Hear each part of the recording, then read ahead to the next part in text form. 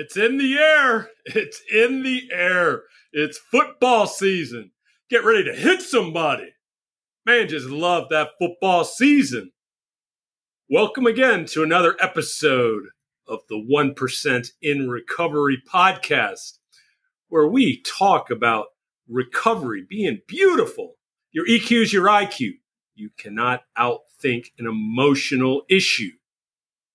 Always remember, laugh every day, work hard every day, and love unconditionally. How are you going to do all that? Now out, the Recovery Growth Scorecard. Using metrics to gauge how you can start to heal, recover today. Before you even begin, let's say with therapy, let's say with the steps, let's say with meetings. It is something you can do today. It is free. Go to the website, www.lifeiswonderful.love, or you can email me, hugov@lifeiswonderful.love. Send it out free because you are keeping track against yourself, no one else. You compete. We all need competition. We're going to talk a little bit more about that in this episode. Competition is where it's at. But you get to see how you're healing using natural dopamine, oxytocin, serotonin, endorphins, doing those things, working out, reading, journaling, hugging people, being out in the sun, accomplishing tasks, all those wonderful things. There's a whole list of that. Get your recovery scorecard, start to heal. Also, free. Everybody loves free. Free 15 minutes coaching call with yours truly, Hugo V. I will help you through what you're dealing with, something emotional. Probably it's more like a relationship issue, or it's something about a step, or it's something that you're just wanting to kind of vent and get a quick response. Contact me, Hugo V @lifeiswonderful.love. Now let's just jump into this week's episode. Football, gambling, sportsbook, and the love of sport. Football's in the air. About to start a new football season. As most sports gamblers, their first taste of gambling always starts with football. They all want to bet on the NFL. And if you went to your specific college, or especially if it's a big-name college, I went to the University of Texas, hook 'em. I'm a big Longhorn. But everybody wants their team to do well.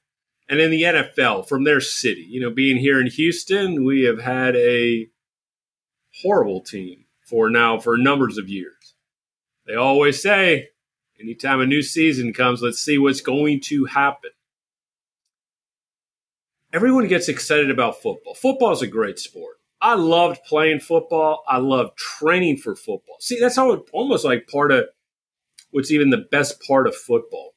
It's also the best part of life. And I want people to really think about, we talk about, getting those character traits, spiritual principles, discipline. And you need to have discipline to get ready for a football season. You got to be in the weight room lifting. You've got to be trying to get more powerful, quicker off the line. You've got to be running, training. I was also doing basketball. I was constantly doing that training. It was the love. Then when August came around here in the Texas heat, you did 2-a-days. Man, that was just something just wonderful about training. And then you got those Friday night lights. Now, my senior year, our team sucked. We were 1-9. Freshman and sophomore year, we had different coaches. We actually at least had winning records, 6-4, 7-3. But junior, senior year on varsity, 1-8, 1-9. Man, it was miserable. Always coming off the field as a loser. Almost kind of maybe prepared me for some of those loser last-second bets, what they call bad bets. But you know what? It was the fun of training, the fun of doing things. And most people start off with their first bet being football. Mine was the 1978 Cotton Bowl, UT against Notre Dame. Earl Campbell undefeated against those Catholic boys. That time I was more of a Catholic than a UT, so I actually bet someone $5. Bet the teacher of my Catholic education class $5 that UT would beat Notre Dame, just straight up, even though UT was the favorite. I said, I don't need any points. We got this. We're doing straight off like the money line. And then my last bet, which is also a winner, was baseball. I bet on pitchers. I bet on Nomo to win. Nomo won. But here it is. Let's go back to football. And that the problem with betting on football, and it looks like it's easy. It's just you're going to bet one team or the other team. Nowadays, it's more convoluted with all this BS live betting. What's going to happen in the third quarter, or these prop bets? How many yards is someone going to throw for, or is someone going to score a touchdown?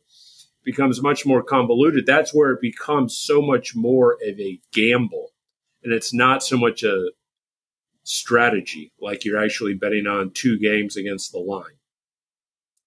And that is the problem now when councils of gambling are getting almost too much in bed with the gambling industry. And this is why, because the gambling industry does not care. They put up their BS corporate statements, responsible gambling, safe gambling, which is all bullshit. It is. They know it. All the compulsive gamblers that I know in recovery know it. Anybody that's out there gambling knows it's all BS. There's no such thing as giving your money to somebody else. If you're going to take a pause, you're going to take a break. It's no different than if you were drinking. If you needed to stop, you got drunk and you threw up yesterday. You're not going to go out drinking today unless you're a real alcoholic. Most people take a day off. They kind of chill. But most people, if you get to that point, you are going over the line. And the problem is the gambling industry is looking for ways to speed up how many bets you can make per game, per hour, and get as much money out of you today. How to bankrupt you today. How to bust you. Even though when you're thinking you're going to try to bust the book, you're not. They know so much more than you that it's always a wonder why so many games go down to the last 2 minutes, because they have the line right on the money. And they're okay taking their 10% juice vig. And if they had even money on both sides, they'll just take their easy 10%. Just like if you had a stock and you had 10% returns every year, you'd consider yourself a winner. You take billions and billions. I mean, they're estimating $400 billion are going to be bet. We'll take 10%, take the juice off of that. $400 billion, you're making $40 billion. I think most people think that's a winning, profitable business, and that's what they want. So you see, you cannot win in gambling. Gambling is a lie.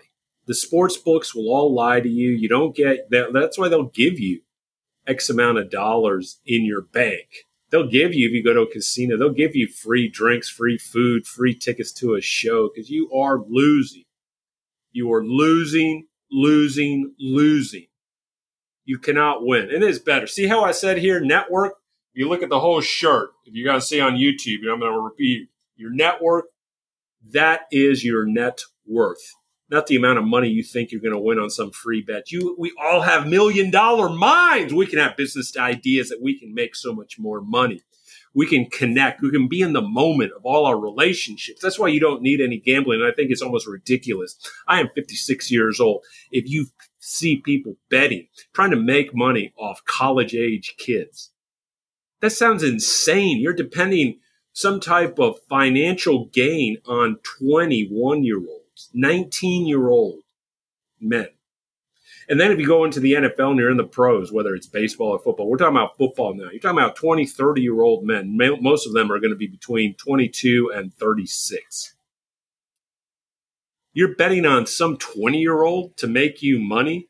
Think about this. Most people that I know in their 50s or 40s would be laughing if they were going to entrust all their business ideas to a bunch of 20-year-olds.